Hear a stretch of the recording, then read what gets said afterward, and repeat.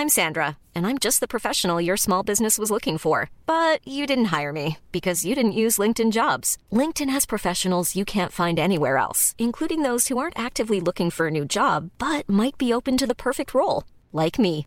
In a given month, over 70% of LinkedIn users don't visit other leading job sites. So if you're not looking on LinkedIn, you'll miss out on great candidates like Sandra. Start hiring professionals like a professional. Post your free job on linkedin.com/people today. Hey, it's Danny Pellegrino from Everything Iconic.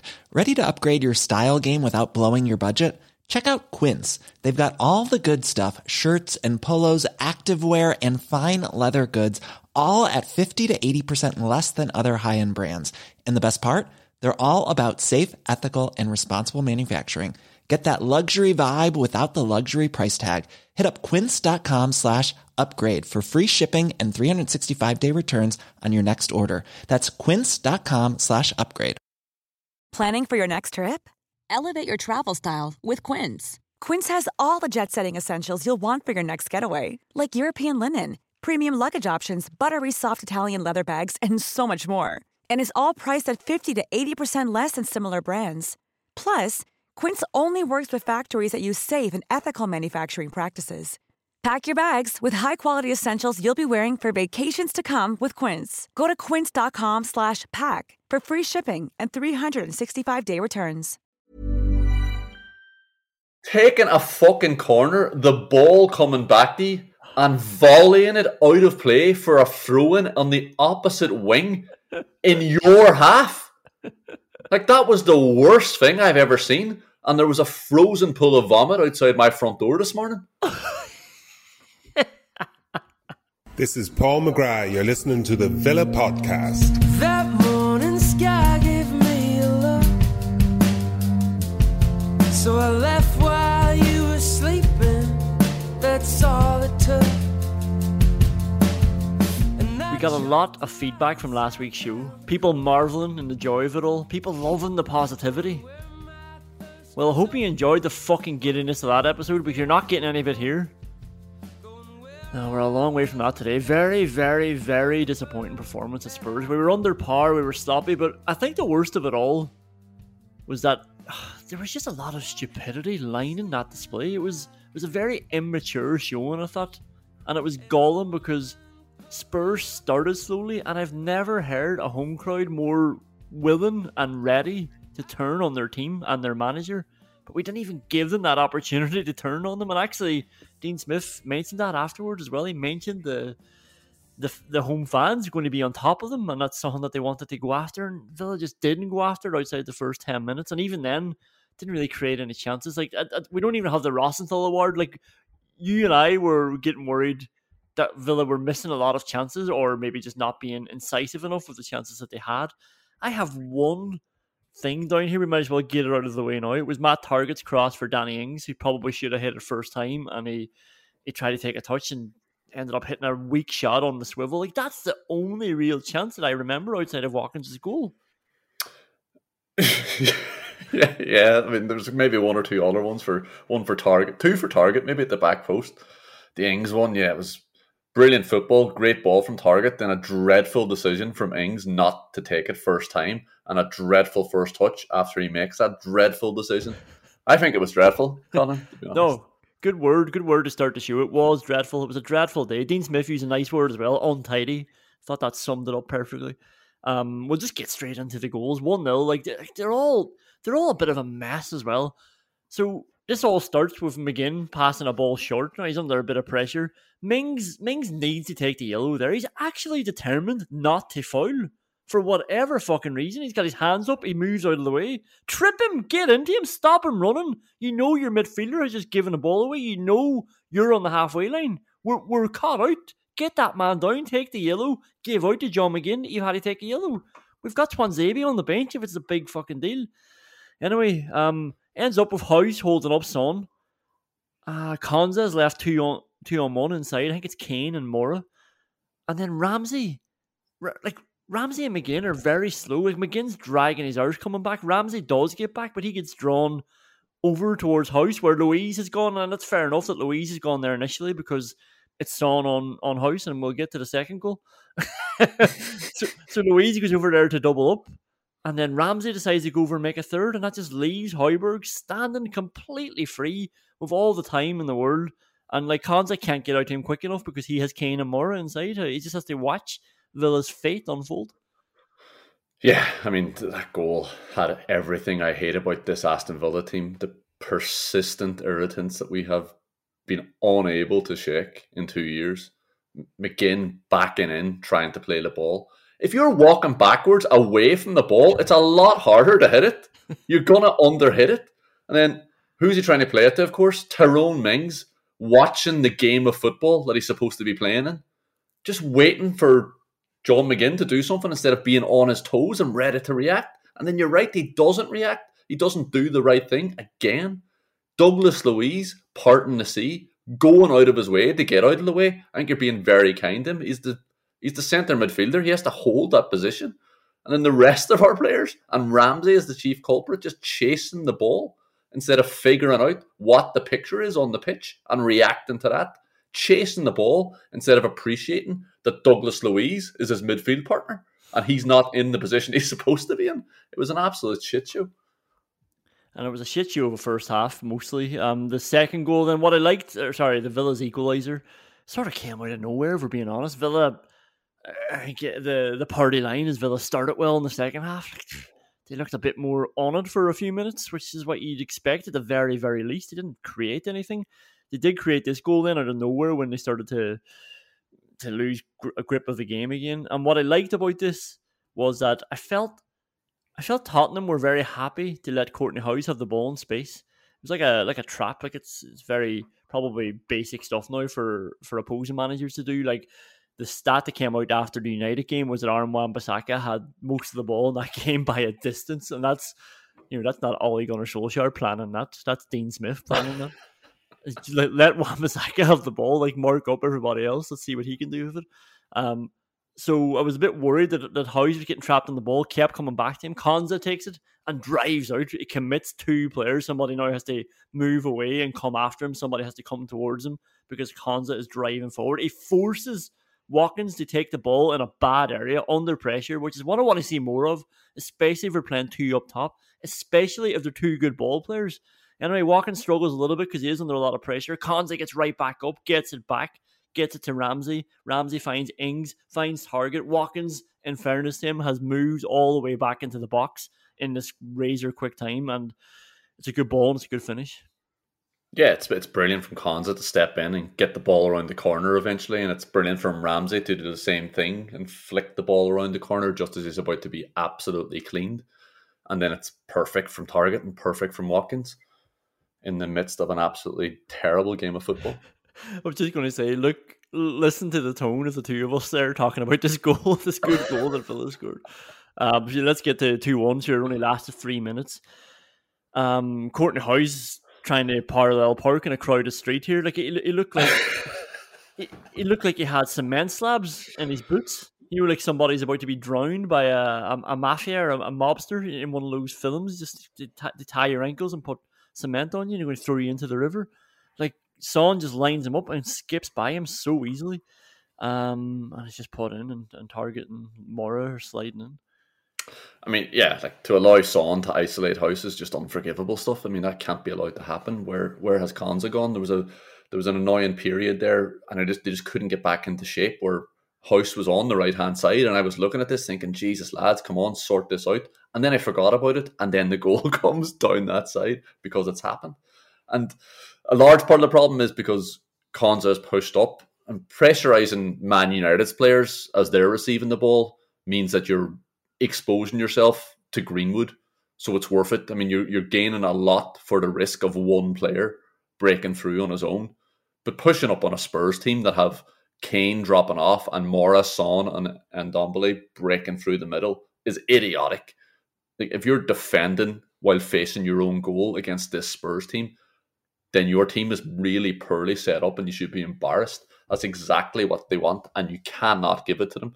And you cannot allow a situation to develop where House is on his heels against fucking Son. Well, let's take one of the nominations for the You Let Glenn Whelan take a 90th minute penalty award, and we'll talk about it right here because we've got enough nominations there to talk about when we get to it in the award categories. Like, what was with the decision to play 3 at the back against Son? Like, that is bonker stuff, right? Like, it's just leaving him all the space in the world. Konza does brilliantly on him a lot of the time, but like, why are you leaving that scenario unfold? Like we talked about it against United. It was one of the good things against United that the target and Cash were so high up. But like you say, it's not Pogba on the left anymore. It's Son. It's Kane dropping in. It's not Ronaldo who's not getting involved, and it's Mora at the other side against 3 big centre backs. It's I don't know. I feel like this isn't hindsight stuff. I feel like there should have been a bit more foresight looking at that. I know Villa have been playing well, but surely that's where they're going to get hurt. Yeah, like it's obviously difficult to change a team that have played so well for 3 or 4 games in a row. But yeah, you have to, like, this was the positivity of seeing the 3-5-2 as well. Sorry, a large part of it was seeing, oh, here's another way we can play. And I thought that's what it was. I thought this was another way that we can play. I didn't think we were just going to blindly play this system against every team. I mean, it's absolute madness. We ended up playing 3 centre-backs against 3 forwards. It's stupid stuff. Doesn't make any sense. 3 forwards who are all fast, and Ndombele just constantly breaking through the middle then. So it was commonly 4-on-3 because Douglas Luiz might as well have not been there.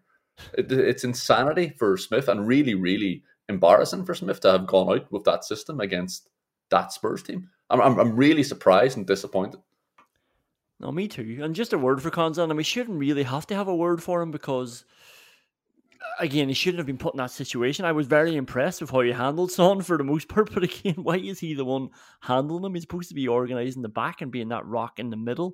But I love, like, it's in stark contrast with how House dealt with him at the end, and they're different players in fairness, but you know, Konza was just matching Son toe for toe in so many of their runs, and it really shows the agility of him and the sharpness of him. It reminded me of, like, you know, when somebody's coming at him, it reminded me of Terminator 2 Judgment Day, the T-1000, when he gets shot and there's a hole emerges in his body and it just, you know, the solder appears, it's melted, and it just comes back together. Like, and that's what Konza's like when somebody's running at him, even somebody as lethal as Son. Like, he was just able to go with him stride for stride, and like, again, it was just another example of somebody, like, you know, there's so many times that Matt Cash got sat down on the wing and then just left Konza completely isolated, and he dealt with it. But once again, I'm annoyed that he had to keep dealing with it. Yeah, it's really annoying, and without wanting to preempt the Vyman meter, I mean, Konza is the only player that would be in any sort of danger of going up. There was one really awkward bouncing ball that he decided he was going to head back to Martinez, but when Kane reads it, he changes his mind and nudges it to House. That came not that long after an incredible lunge and tackle to end or disrupt a counter-attack. The recovery tackle to block, I think it was Mora after House's touch, and I'm being very kind to call it a touch, and it just bobbled back out to Son. He drove through the middle for the goal. Like, yeah, Konza comes out at least neutral after that performance, and comfortably the best player, which says a lot. And just a confirmation, I think we had questioned this last week about the shot statistics from Sky Sports, because the stat that was going around was 28 shots from Man United, and they still couldn't beat Aston Villa with all those shots. And we were like, are they counting shots that are blocked from 30 yards out that are going into somebody who's 2 meters away from them? Turns out they are. The Brighton-Arsenal game from yesterday, I think Brighton had 21 shots. And I immediately looked at that and thought, hang on, what's going on here? Now, they still had 14 proper shots, but 7 of them were blocked down. And when you think of somebody like Konza, who's somebody who deals with these pathetic attempts, they're basically losing the ball when somebody's taking a shot into Konza, who's so close to them. Just confirmation on that. They do not count as shots. Sky Sports need to fucking get over it. And we'll go to WhatsApp whinges. Okay, WhatsApp whinges, you can imagine they're pretty stacked today. I'll start with the first one. It's quite funny. I wrote this down after 35 minutes. I'd take Watkins off right now. I was fucking being serious as well at the time. So pissed off. Just losing the ball constantly. I can't remember a 35-minute period like that for Villa where he's lost the ball more. I just wanted him to wake up, sharpen up, stop losing the ball. And I like a big statement. you know, I get paranoid about a player who's thinking he's going to get away with an underperformance. So I just thought, take him off, let him know who's boss, show him that that's not good enough, show the rest of the team as well. Yeah, I mean, like, look, individually and as a unit, I'm struggling to remember a worse performance, and everybody was culpable. It had the nightmare alliance of everything and nothing, everything bad that you associate with football on the pitch and from the sideline, and nothing positive, just nothing good. I mean, most of the players, and Watkins is a big part of it, the players looked like their studs were too long, like they were just stuck in the mud. They were waiting for the ball to come to them, blissfully unaware that the Spurs players wanted a touch as well.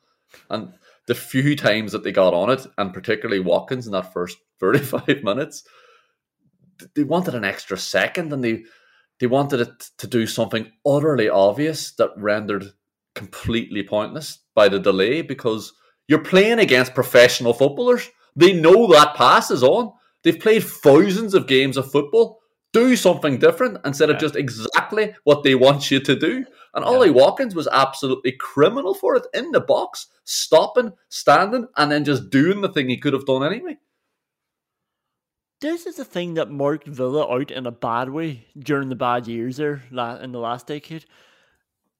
They were making those obvious passes. Like I was going through a stage where I thought, I'm watching too many good teams play football to be watching Villa now, because it's annoying. Like, you know, just consider the ball going from the left wing to the right wing. Villa would make 4 passes to get it over there, and the other team would just shift across. Wouldn't even have to shift across. They would just be naturally going across with the ball. And, you know, a better team just do that in 1 pass or 2 passes, or they do it disguised where the other team are imbalanced or their weight is going somewhere else. They just do something. They change the pace and the direction of the game. Do something. They open up a team. And when Villa were bad, and they were bad a lot during that run, they were doing this predictable, safe, pointless stuff over and over, and that's what you were getting today. That's why we didn't create any chances. Yeah, but how many times did you see an Aston Villa player stop the ball and then wind up a shot into somebody's feet? That happened 4 or 5 times. Have the fucking shot. Or now that the player has committed to blocking it, don't hit it off the player who's committed. Do something. The player's giving you another option now. Don't just wind up a shot so obvious that everyone in the stadium can see it, and then take that shot. It's madness. But this was happening in so many... Like, that was annoying, right, what you're saying, because it started... I was laughing initially. The first 7 minutes, maybe 10 is probably generous. I was thinking, Villa are just a good team. This is great. Like, they were just winning the ball off Spurs. They were all pushed up, man on man.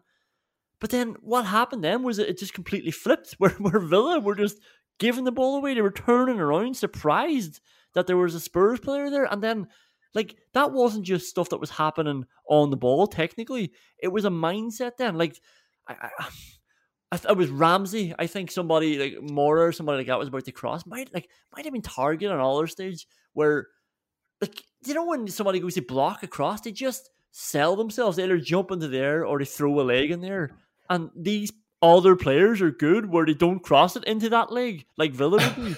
They just run on all their step and they get all the space in the world because you're standing there with your leg out, or you're 2 feet in the air, like waiting to come back down. Like, it just filtered in to their heads, and it lined the performance. That just sloppiness of conceding yourself in every way. Oh, like they were tackling and blocking like it was a 5-a-side game in work, and you were afraid of hurting. I would be pissed off if somebody was tackling and blocking like that in a 5-a-side game. Yeah, so would I. But whenever you're doing it in work, people are afraid of hurting or offending anybody. So that's just what they do. You don't do that at the fucking Spurs stadium. Like, what are you doing? Like that's insane. Yeah, it was exactly that. Standing on 1 foot and then throwing out a left leg behind themselves. It's like, what? Like, he's caught inside. He's sawn. He's still got the ball. I've seen this lad run on top of the ball and still keep control of it. Yeah. Run for 2 foot with the ball underneath himself. He's like throwing out a leg like a moron. What are you doing? Did you see Salah's goal there against Man City? Like, yeah. Imagine how you won't have to do any of that against Villa. He'll just fucking whistle by them because they'll all be already planted like ballerinas with one leg in there.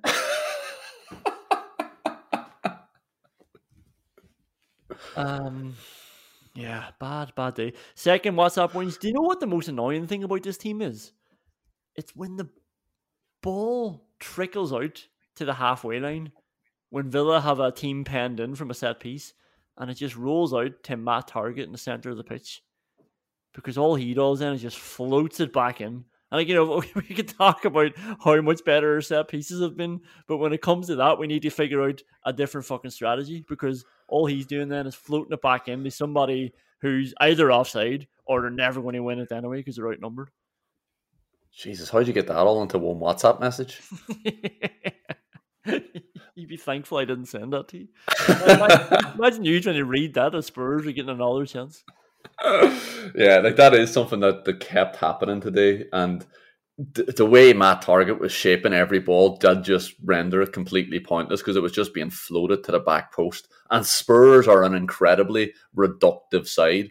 I mean, they're really well set up for long balls into the box. I think at one stage the commentator said that Spurs had the fewest shots and the lowest distance covered of any team in the Premier League this season, and that is exactly what you'd expect from a Nuno Espirito Santo team, especially one that has the luxury of the individual attacking and creative ability of Son, Kane, Mora, and Ndombele.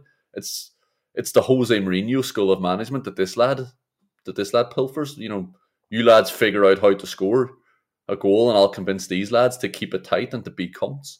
Like I've said it before, he's unbelievably boring and reductive. And at the risk of coming across like Sam Allardyce, we can't allow the fact that he has a cool name trick us into thinking that he's anything but a reductive, boring bastard.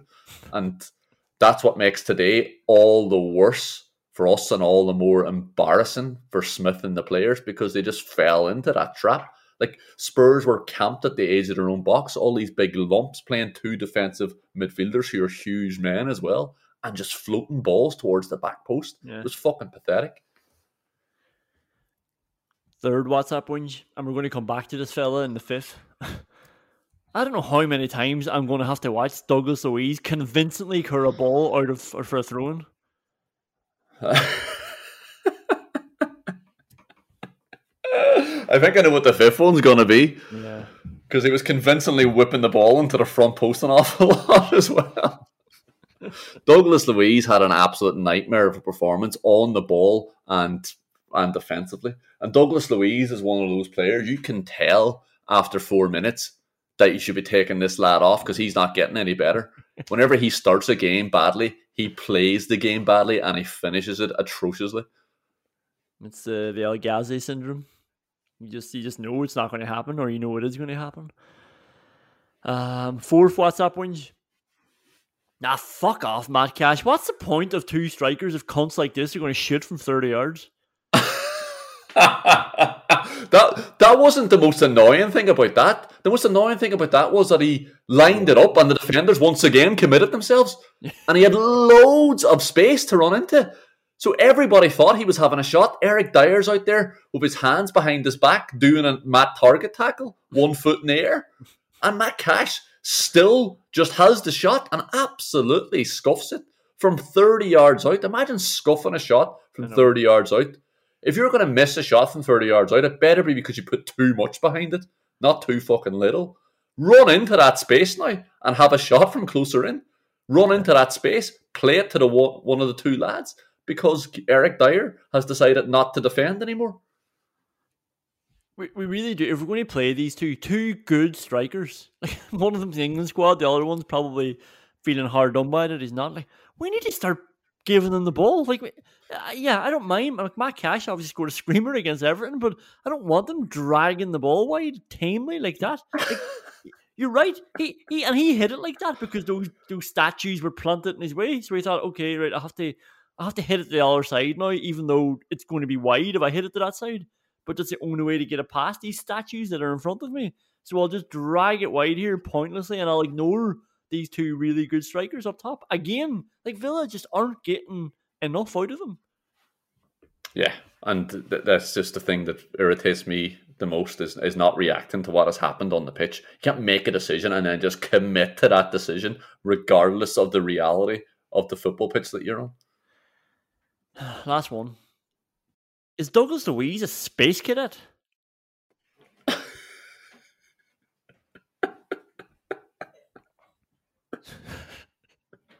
Is he? This all probably stems. Like, the biggest frustration of this is the Son stuff in the corner, right? You have to consider, right? There were 5 minutes added on. The Villa fans went insane. They were like, happy days, we've got a chance. Do you know what happened in those 5 minutes of added time? Douglas Luiz committed 5 fouls. Basically, Villa took a throw.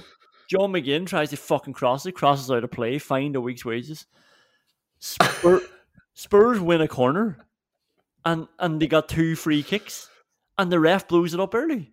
Like, that's what happened. Villa didn't get a touch of the ball, and fucking. Oh no, they did. Tyrone Mings got a touch of the ball inside his own box. I'm going to come back to that fucking cunt as well. In the Peter Rankin and What the Fuck award. The only touch of the ball he got, he decides to turn around and leather it out of play. But yeah, like, and the rest of the time, like, Douglas Luiz is just bars it into Son's back. Like, he knows this is what he wants to do, and he's just giving him the free kick in the corner every time. It was absolutely insane. And I was watching this as well, and one of the short corners was taken, and they both go running into his back. Has anyone ever tried to do something slightly more interesting? Just run around him, and one of these are now facing him. Why has nobody ever tried that? Both of you just running up his arse. Just go to the front of him, where the ball is. Yeah. He can't get out backwards, so one of you can commit forwards. It's grand.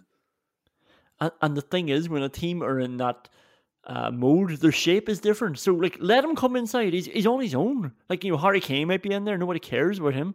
So, like, the rest of the team are set up to not concede that goal in injury time. So just like, take that risk. Yeah, go around the outside. Let him come inside. Once he comes inside, you can take the ball off him. He's going to have to do something that will put the possession in jeopardy. And the Luiz just barging into him and then letting him roll around injured. Like I say, there was a corner. There was a corner, there were 2 free kicks and a throw-in, and one time the throw-in came from Tyrone Mings. And this was all in 5 minutes, like, or 4 minutes and 50-odd seconds, and the refs just thought, fucking Villa aren't getting back into this. Villa didn't get one sight of Spurs' half in that period. No, I know, and the ref actually blew it up 5 seconds early whenever Son overhit a cross out to the corner flag for Harry Kane. He was like, I'm not watching this again. I can't watch Douglas Luiz run into Harry Kane's back. Anyway, let's get to the awards categories. Important for everybody to just fucking relax. When I say that Jack Grealish is a bad touch, I still know that Jack Grealish is amazing. This is football. This is most of the enjoyment of football, watching it in real time and dissecting it and picking it apart and chatting about it. That's why we watch football. We're not involved with Aston Villa Football Club. It's fine. We can all have a reasonable discussion. We've invested so much of our lives, our time and our money into football and Aston Villa. We're allowed to complain about it. People make a mistake in thinking that you have to support everything that your club you support does. Don't. I support Aston Villa. So if one of the players is shit, I don't want that player being there anymore, and I'll support him whenever he's playing. I'm not willing him to be shit. Yeah. But when he is shit after the game, it's okay to say that, because you might want to replace him. You're not going to get any better by just constantly saying, no, I think he's good enough. I think we should stick with Nyland.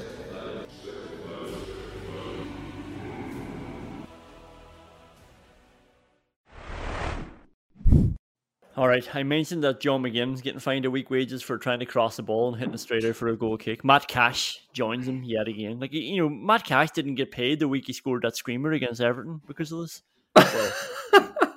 Well, he didn't get paid in my head. But it's just not on. Like, Jacob Ramsey is sort of, people might be wondering why is he not getting fined. Jacob Ramsey was an in-swinger. So at least he's aiming in that direction. These guys, like John McGinn does it with his right foot from the right wing, Matt Cash does it with his right foot from the right wing. They're aiming to put it back out away from that byline, and they can't do it. They're hitting it out of play for a goal kick. Jacob Ramsey's is at least whipping in with an in-swinger. That's exactly what you want him to do, just to take a bit of purchase off. I'm not happy with him, but he's still getting his wages this week. Oh, he'll be delighted with that. Yeah. Take a bit of purchase off. I think Jacob Ramsey could have taken about 20 metres off that. That was also shambolic. The two lads, though, it's horrible. Bit more forgivable for John McGinn because it's his right foot. But also the fact that was a big moment. We had just gotten through round the back. We needed a goal desperately. And he just... he could have taken a touch. He had so much time. It was on a volley. It was his right foot. Maybe he shouldn't even have played it that first time. There's so many. The decision making and the execution, both terrible. Matt Cash, though, he has to stop making a habit of this. He has to grow up. That's what he has to do. The Peter Enkelman what the fuck award. Tyrone Mings passing the ball straight out of play.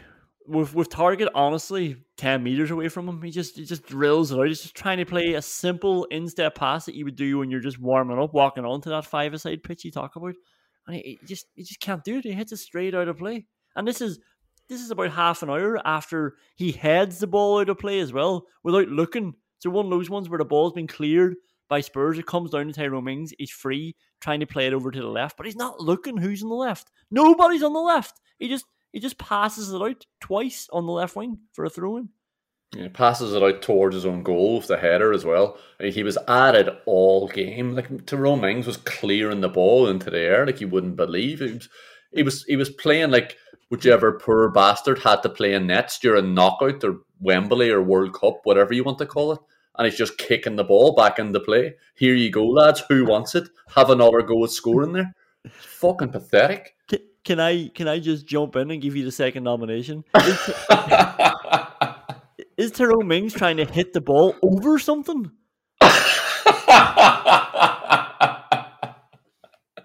If he was, fair play, he nailed it.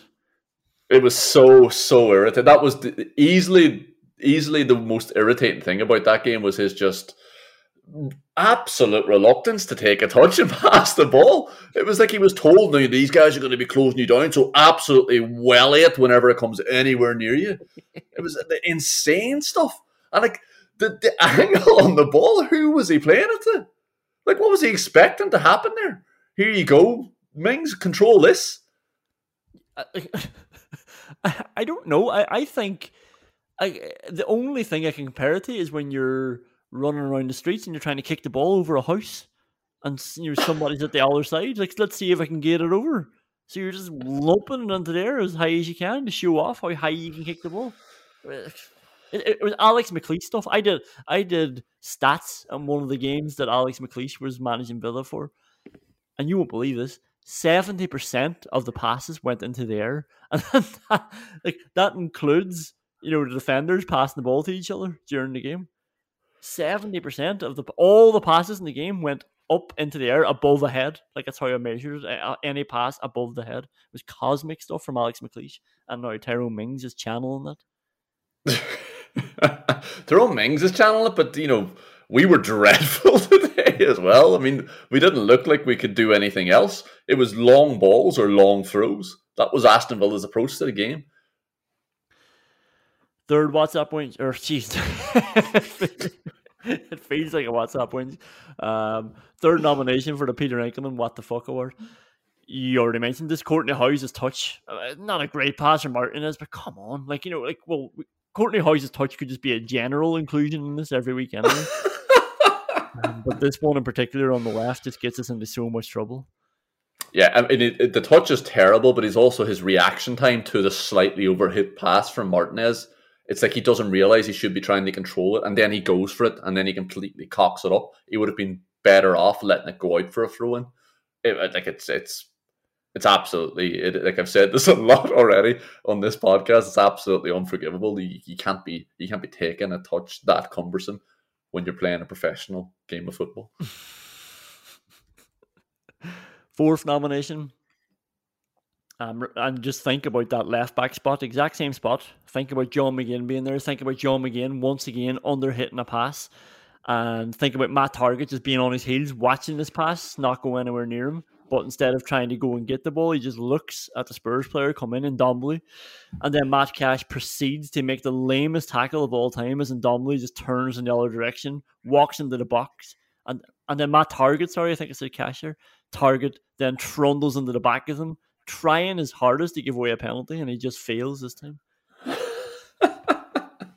Yeah, is that the one in the 14th minute where he decides to go for it about 4.5 seconds too late and then still continues to go for it? Yeah. As if he's actually ever going to get there. I mean, Aston Villa's left-hand side with Matt Target's pace or lack of it combined with Mings's propensity for drifting up the pitch and drifting off to sleep just makes that side of the pitch an absolute disaster zone. And that bit was so irritating because once again, when Target delays his decision to go for it, Tyrone Mings still isn't alive. He can't even see the Target's not going to get... You've played with him for 2 years. You know how slow he is. He's not going to get to the ball ahead of fucking Ndombele. Get ready. The ball's coming down your side, Tyrone. Next nomination. Jesus Christ. Douglas Luiz trying to chip somebody in the centre circle. We've seen this a lot as well, and this was around the 90th minute when Villa are trying to keep the ball and get forward. He just tries to chip it over somebody's head. Spurs come streaming down again. Your anchor is out of position again. This is a couple of minutes after he turns and takes the heaviest touch of all time around the centre of the pitch, straight into a Spurs player who comes streaming past him. Again, your anchor is no longer there. This was the one that Tyrone Mings actually has a really good block on the line, which slides in. But Douglas Luiz, it all starts with Douglas Luiz just trying to... Yeah, like it's like the Bertie T thing. It's like, is he playing this game? Like, is he playing a different game right now to the one that we're all watching and the one that we want him to play? It feels like it's just. It felt like there he's trying to have a bit of crack, and the one down in the corner was Sam, where just kept bars into his box. Felt like he's playing a different sport there.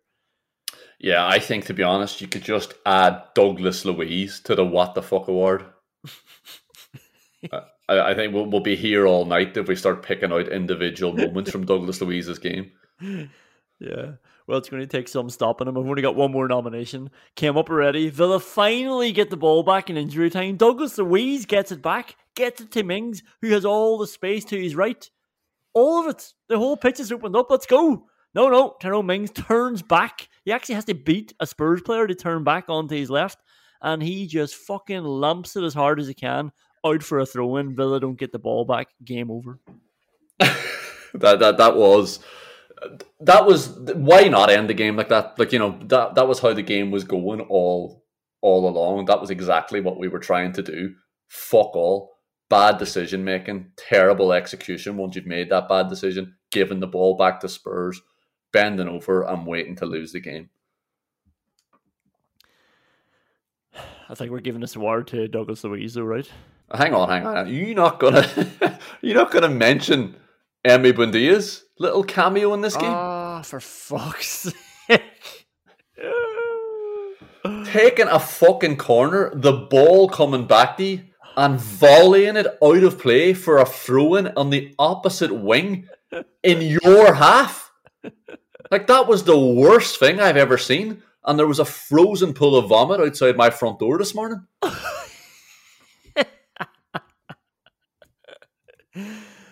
That was bad. I don't know what he was thinking. I can only imagine he was trying to drill it back in, but he hit it backwards so hard, so true, that it went the whole way out to the other wing, as you say, to the other half.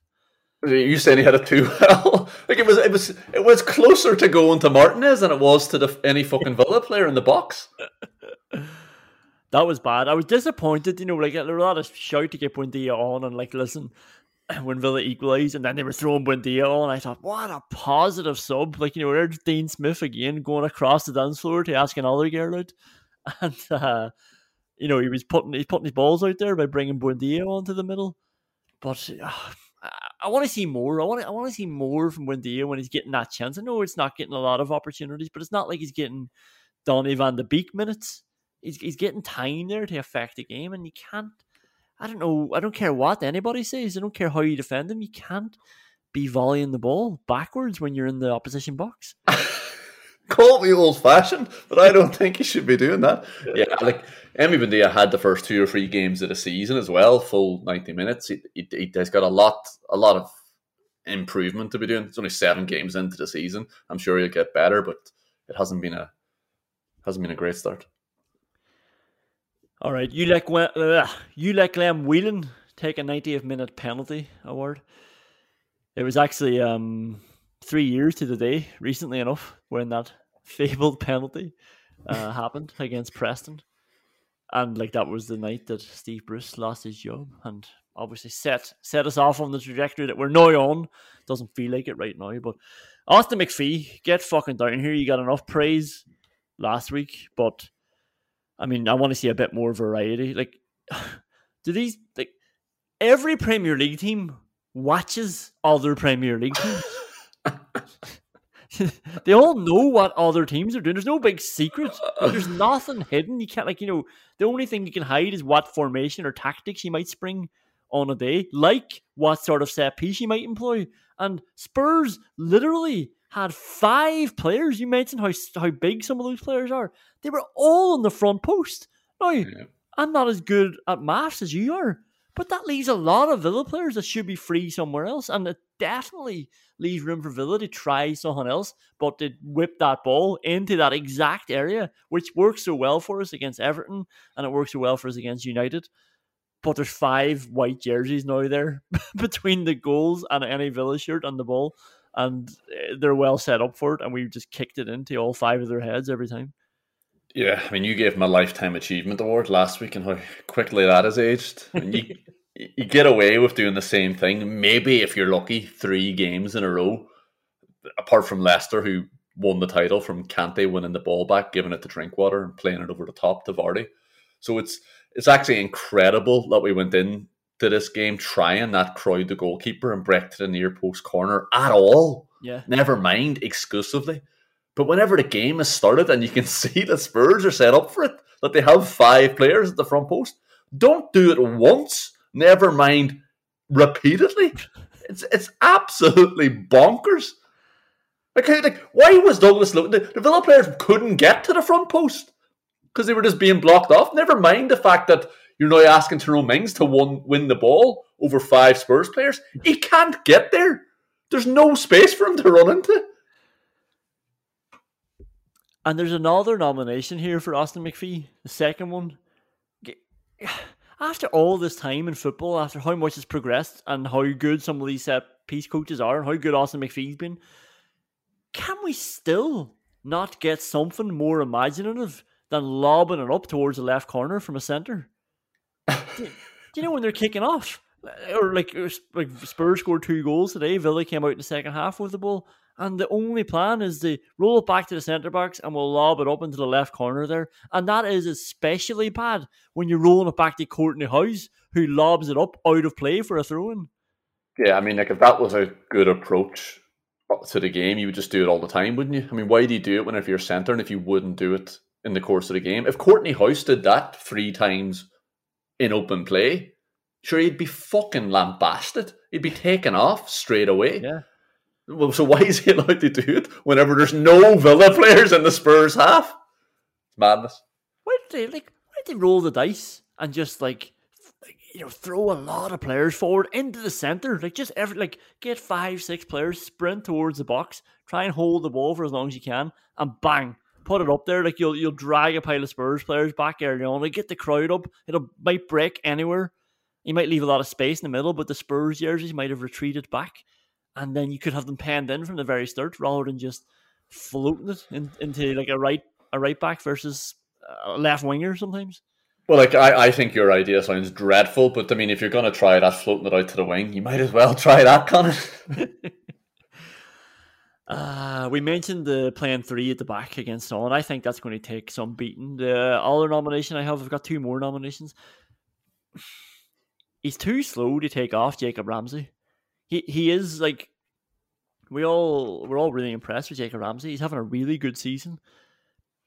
When he's not good, he's not good, and I don't mean he's terrible or anything, and it's not like the Douglas Luiz thing where it's like, he's going to be shit, get him off, but he needs to make that change more. He's not impacting the game or more quickly. He's not He's not imposing himself. He's making wrong decisions sometimes, and he's just not. You just need a bit more sometimes. Like he's he just turned 20. Like he's going to have games like that. He's not going to be able to do it for 40 games throughout a season. So, like, just react. You've got one of your record signings on the bench. Get him onto the pitch earlier. Yeah, I think you're always far too quick to take a swipe at Ramsey. I mean, why are you so critical of that decision? You're saying it like it was such an obvious decision. Like Ramsey was out there on his own having a stinker. They were all comically bad. I mean, you've walked into Ringsend Wastewater Treatment Plant, pointed at a single lump of shite bobbing on the surface of thousands of litres of piss, shit and blood and said, "Oh, that's disgusting." They were all fucking dreadful. You could have taken any of them off to single out Ramsey is madness, I think. I mean, John McGinn was dreadful. Douglas Luiz, we've talked about him. He was diabolical. Playing three at the back could easily have changed. Danny Ings wasn't in the game. There was loads of things we could have changed about that game, and to just pick on not taking off Ramsey is a little bit strange, I think. Like, John McGinn wasn't great, right? But John McGinn, throughout that game, still rolls somebody and opens up the pitch. He finds Target, who's away on down the left. He takes the ball in a tighter area. Like, sometimes you don't want him doing that all the time. He just seems more involved. He seems like he's making stuff happen more, even though he's not having a good game. I feel like the Ramsey one is more obvious because he's on the periphery more. And it's like, right, well, you're not going to lose anything if you take him out because he's not doing anything. And he's not playing well, so let's try somebody else. Yeah. You could have tried somebody else. You could have tried, say, somebody you bring on who takes a corner, the ball comes back to him, and he volleys the ball back out of play in his own half. And the problem wasn't Jacob Ramsey. The problem was the entire cohesion of the team, and Jacob Ramsey was one of 10 players that played shit. Well, here's one for you. Is a 4-2-3-1 really more attacking than a 3-5-2? What an underwhelming change that was. I was so happy to see House coming off, and it's like, okay, Watkins, you're moving over to the left. Bertrand Traore, you're on there. Like, and again, now we have we're back to having McGinn and Douglas Luiz. I would have preferred Ramsey in the team.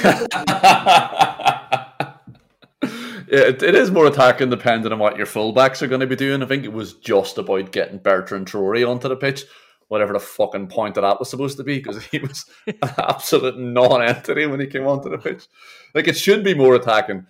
You should be playing Douglas Luiz on his own, and McGinn should be pushing further forward, joining in with things. Look, it was a shambles. It was a waste of time making that change. By that stage, the pattern had been set. Villa were shite. The players were playing with no confidence. They were doing the wrong things, and they were doing it really slowly. I still think the winner is playing three at the back against Son, and mostly just because we want... we've talked about Smith being brave before and rolling the dice and loving a roller coaster, but we do want him to back himself a bit more. I think, maybe he'll learn from this now. I think there's an element when a team's playing well, like you don't want to... It's like you're thinking, if this goes wrong and I've changed it, then I look like an idiot. Don't worry. Don't fucking worry about that. Do what you think you need to do. You can't, live and die by your decisions. Don't live and die by your non-decisions. And, it felt like playing the same formation and system was bad enough. And then, doing the same set pieces as well. It was all stemming from, this is going well. We don't really have a leg to stand on if we've changed it and it goes badly. Just look at each team. There's a reason why Villa would have spent so much time preparing for Spurs and looking at exactly what Spurs are doing as well. To then not do anything with that information is strange, and I hope he just learns from this now to decide, I'll take every game on its merits. I think he will as well. Hopefully, if he doesn't learn from this game, I can't play 3-5-2 now, because he lost that game. That'll really be telling. If 3-5-2 is the right system for the next team, then play it.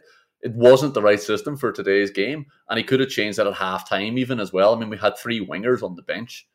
He could have used them, because Target was all right offensively, but he was just, whenever he had to get up there, he can't get back. He can't run.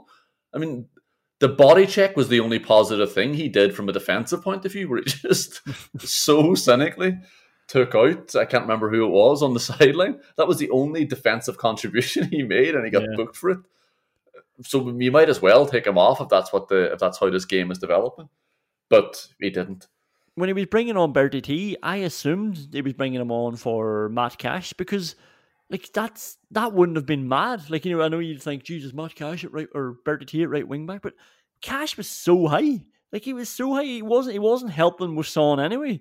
So not that we had to keep that formation. Actually, I'm happy that did change it, but it was strange, and that was the only then decision. Right, we're getting Bertie T on, then we have to change it now. Like, again, I want them. I don't want them changing his formation and his whole tact for every single team, but just take into consideration that they have Son on the left wing, for example. Like, that's a big red flag that might make you want to change your shape. Obviously, you still might back yourself to impose whatever you want to do on the game, but yeah, just come on, just have a bit more flexibility. Yeah, and do you know what the most annoying thing about being so frustrated after this game is whenever we have a performance like last week, or a run of the 3 or 4 games in a row of proper performances, because I'm such a loser, because I'm such a pessimist, probably just because I'm an actual Aston Villa fan, I can't enjoy it. I can't enjoy the run.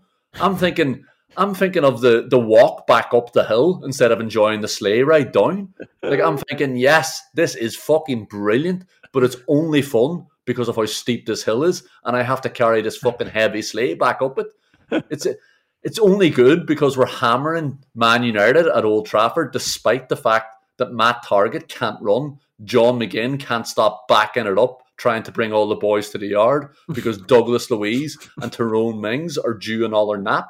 Like, so I'm just thinking of all these things during the good times, and that is so fucking stupid, because I know I've got this terrible moment now. I could have just let this happen, and it was always going to fucking happen. I didn't have to have that during what was supposed to be the good times. So my advice is, whenever Aston Villa win a game, fucking enjoy it, boys.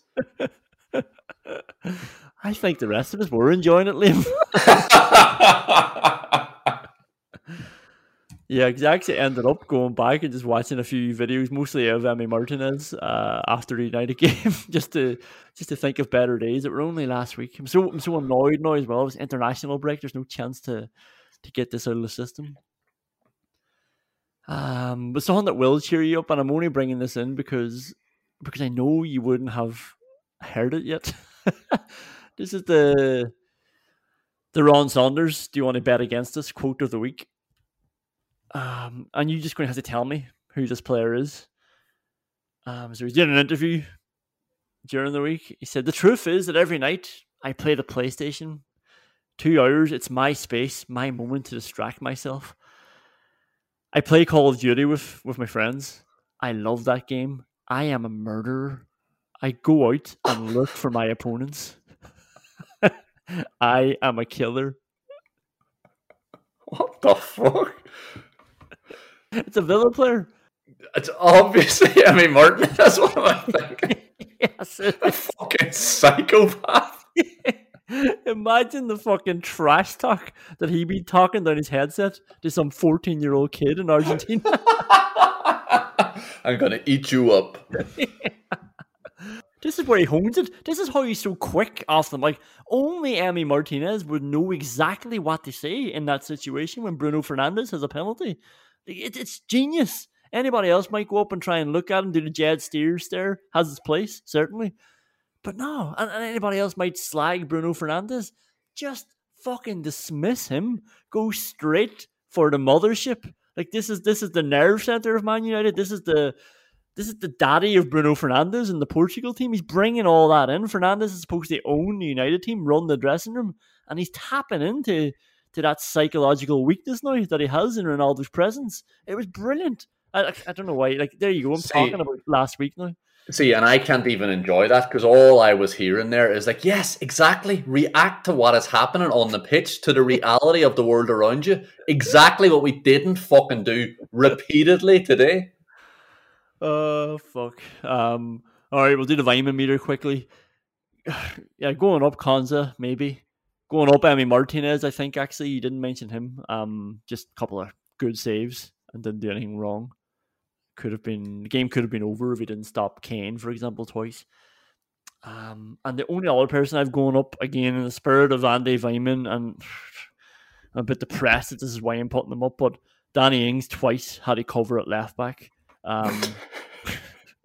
The first one obviously was from a Douglas Luiz trying a first time. Like Villa were in attack, in a good position. Luiz didn't even bother looking at what's happened. He just tries a little flick over his shoulder straight into a Spurs player. Bang, Spurs counter attack, and it's Danny Ings, who must have been further ahead than Douglas Luiz, gets back the whole way to left back because Matt Targett wasn't getting back, and he just covers there brilliantly twice.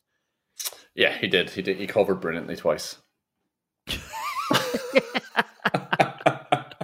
Do you know what? I actually don't like as well Dean Smith talking about Ollie Watkins being the best pressing centre forward, and like, fuck off all that shit. Like, we can appreciate Ollie Watkins being good at pressing, but don't label him as the best pressing centre for that's fodder for opposition fans as well. Like, remember Solskjaer called Dan James the best defensive winger in the league? Like, that's just laughable stuff. Especially for a United player. We want their strike. We want to think bigger for an Aston Villa striker who scored so many goals and created so many chances last year. Yeah, we do, yeah. And we actually want Ollie Watkins to play a lot fucking better than he has last 2 games. He can do all the press that he wants, but if he's going to have the first touch that he had in the first half of this game, then he can fuck off. And Danny Ings, by the way, the official stats came in, did way more pressing than him in 77 minutes against United than Watkins did. We'll keep an eye out for the ones coming in from the Spurs. Not that it matters, forget that. Going down, Matt Cash left on his arse twice, left Villa completely exposed. Don't know where he was. I would have preferred him to come back into a back five a lot more often to realise that Son is there. Like, don't just think, oh, happy days, I'll get the hell out of the way here and just let the rest of them deal with it. He's looking way better on the ball, apart from when he crosses out of play. But I just don't want to see him committing himself to the extent that he's fallen on his arse, and I don't want to see him way up the pitch when Son's running riot over and over and over on his wing. Yeah, so there has to be some in-game management from the players from time to time. They have to react, and they can sometimes even ignore the manager's instructions because whenever you're playing, you can feel what's actually happening on the pitch. You can feel and sense what the danger is. You can hear Konza balling you out repeatedly because you're out of position. You can get fucking back, and you can try and sit in every once in a while. You're right to say that he looks a lot better on the ball. He's a lot more confident in skipping past people as well, which is brilliant. But today, yeah, he has to react to what's happening. I think Villa need someone that they can lean on as well. Like, our biggest fears from, say, last year was that they didn't have that player to control things when things got manic. It's sort of the same, not really to an extent. Like, they started off so well today, and then just seemingly when Spurs got a bit of control in the game, Villa forgot how to play the way they're supposed to play. And I don't know if it is just something as simple as like having Target and Cash tuck in, see out a storm, have the 3 midfielders tuck in a bit more. I don't know what the answer is, but I would just prefer Villa to be able to just call on something that they know they can tap into, like, especially after you've scored the equaliser. Don't concede 3 minutes later. And that's where I even want Konza. Konza's so loud and it's great. I want him just dragging Cash back and deal with Dean Smith afterwards and changing him. Because he needs to be taking control physically of some of these players as well, never mind just mentally. Like, Villa's problem is that with the 3 centre midfielders that they have, they can't tighten up. The 3 of them are absolutely brilliant, and they're a joy to watch. And whenever Villa have the ball, it can be exhilarating because they can play brilliant football. They were fucking a long way away from that today. And whenever they don't have that, that really exposes how poor they can be defensively. And that will be a persistent problem when they're not on top of the game. Skip, Højbjerg and Ndombele is a really, really fucking strong centre midfield as well. So if you let those boys get on top of you, you're going to be in trouble and you're going to be running back towards your own goal a lot. Going down, Bertie T, again, want more from him when he gets a shot. Like, they're all, like, most of them are going down. Like, anybody we haven't mentioned is going down. It was a terrible day. I'm just about to say, what are we going to do here? Just name the other 11 players that came onto the pitch? Like, fuck me. Yes, Bertrand Traore was an absolute waste of time. So were the rest of them. Let's get off the fucking Weimann meter. Yeah, waste of time. Questions we can't answer, but probably will. Is Jurgen Klopp a fucking madman or what? What are you talking about? Very admirable of him, but like, he just getting involved in the vaccine chat, and we know that like, a lot of the players and stuff aren't vaccinated. You know what? I'll just play what he had to say. So, but I don't understand. Maybe I'm a little bit naive. I don't understand 100% why we are not allowed to give advice. So why it sounds like if I say I'm vaccinated, and other people say, how can you say you're vaccinated? How can you tell me I should be vaccinated? I explain it for myself. A little bit like drink driving.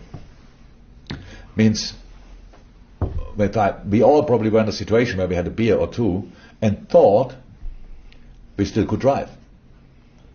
But after law, we are not allowed to drive anymore, so we don't drive. But this law is not there for protecting me when I drank 2 beer and want to drive. It's there for protecting all the other people because I'm drunk or pissed and want to drive a car. I don't take the vaccination only to protect me. I take the vaccination to protect all the people around me. And I don't understand where that is a limitation of freedom. Because if it is, then not being allowed to drink and drive is a limitation of freedom as well. But we accept that. We are not allowed to ask people if they are vaccinated. But I'm allowed to ask a taxi driver, are you drunk? And he said, well, I don't have to tell you. And I said, okay, then I don't drive with you. So no problem. Yeah, so like very funny. And, fair play to him. Maybe I'm a weaker man than Jurgen Klopp, but it's just such a divisive topic. It's like I wouldn't go anywhere near it. I'll give you an example. In the GAA world, Tyrone got the All Ireland Football Championship pushed back because a lot of people got COVID, and like they were being hounded. Then how did you get COVID? I was thinking, fucking lay off them. Like the Premier League has been shut down. It can get into the Tyrone GAA camp. Like the bigger sports than the GAA have fallen victim to COVID. Turned out then a lot of the players weren't vaccinated, so then people were like, "Whoa, they only have themselves to blame." And the GAA have bent over backwards, changed the calendar for Tyrone. And I was thinking, I need to write a piece on this. And I didn't. Because I thought, why would I do that to myself? Fair enough. It might have been a moral high ground. It might have helped some people understand. It might have taken a bit of heat off Tyrone. But I didn't want to put myself into that crossfire. And I haven't checked. Klopp's obviously getting a lot of kudos. But I'm sure there's half the country, maybe not half, but it's such a divisive topic that I'm sure a lot of people are thinking, stick to football, mate. Yeah, like fair play to Klopp for sticking his head above the parapet and not being a reductive, boring, media-trained arsehole.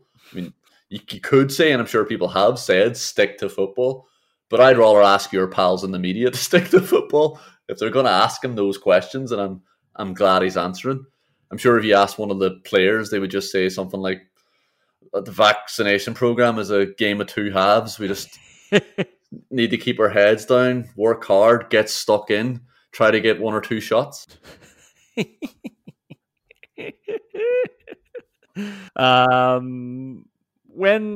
What month of the year do you think Claudio Ranieri will get sacked?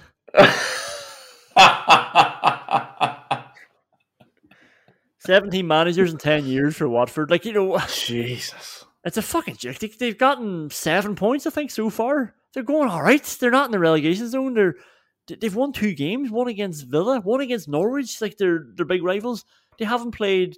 They haven't lost to Newcastle, so I'd say they're a team in and around them as well. As long as they don't lose to them, that's good. They haven't played Brentford yet. I know Brentford are going well, but they still maybe target that. They haven't played. Who else? They haven't played Burnley yet. They haven't played Arsenal. They haven't played any of those teams that'll be down around them. And they just, bang, got rid of the manager. The manager who came in late last year, got them promoted, and he's gone just about October. I would still say September. Yeah, you're right. They are going all right. What the press release said was words to the effect of performances strongly indicate a negative trend. They drew and won their previous 2 games to the defeat before the defeat. Yes, they have a lower win percentage in the first 7 games in the Premier League than they had in the Championship, if that's what you mean. And this is a statement made by somebody with all the statistical nous of someone that uses a hot day as proof of climate change, or wakes up with a stiff back and decides that this is the beginning of the slow march towards death. Like former Late Late Show host and honorary chairman of the Road Safety Authority and well-known statistician Gay Byrne would announce every year that road deaths have decreased 15%. This is a positive trend. And the following year, road deaths are up 10%. This is a worrying trend.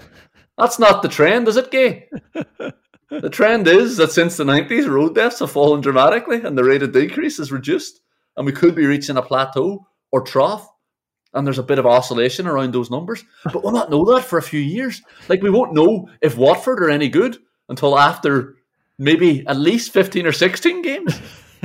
You see, this is where supporting Aston Villa takes you. You end up fucking thinking and talking about road deaths on a football podcast.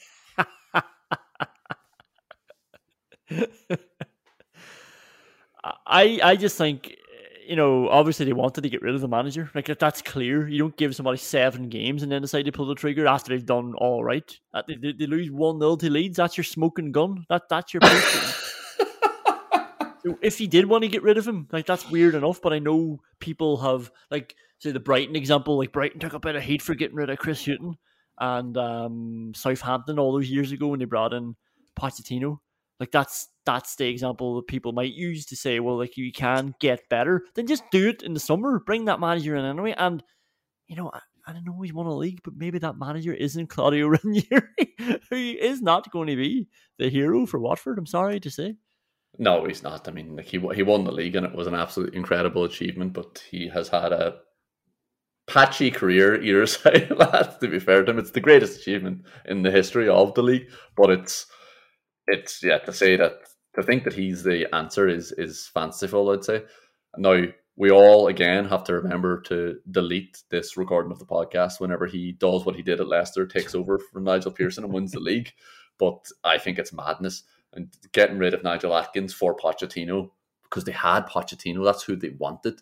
This doesn't seem like they wanted. Claudio Ranieri isn't somebody that you're desperately trying to get rid of your manager to get in. Yeah. Like, there's no way that's how you should be thinking. It's like, Jesus Christ, we have to sack our manager. Claudio Ranieri is available. Yeah. Is he ever not available? If you want him, just go get him. Like, it's like Alan Kirby. Sitting there ready to be plucked. But look, it can always be worse. It's a bad day at the office, but we're not Watford. And you know what? A lot of you might not be Irish fans as well. That's something we have to go and enjoy now for the next week. We'll enjoy a break from Aston Villa, but spare a thought, any non-Irish fans out there. Fellow Irish fans, I'm sorry. Let's just get into it. We'll get stuck into it and we'll go through another culture war. That is the Republic of Ireland football team. Wolves next at home. We'll see after that. Best of luck. That wind is calling my name, and I won't wait, or I'll never get on. Planning for your next trip? Elevate your travel style with Quince. Quince has all the jet-setting essentials you'll want for your next getaway, like European linen, premium luggage options, buttery soft Italian leather bags, and so much more. And it's all priced at 50 to 80% less than similar brands. Plus, Quince only works with factories that use safe and ethical manufacturing practices. Pack your bags with high-quality essentials you'll be wearing for vacations to come with Quince. Go to quince.com/trip for free shipping and 365-day returns. Even when we're on a budget, we still deserve nice things. Quince is a place to scoop up stunning high-end goods for 50 to 80% less than similar brands. They have buttery soft cashmere sweaters starting at $50, luxurious Italian leather bags, and so much more.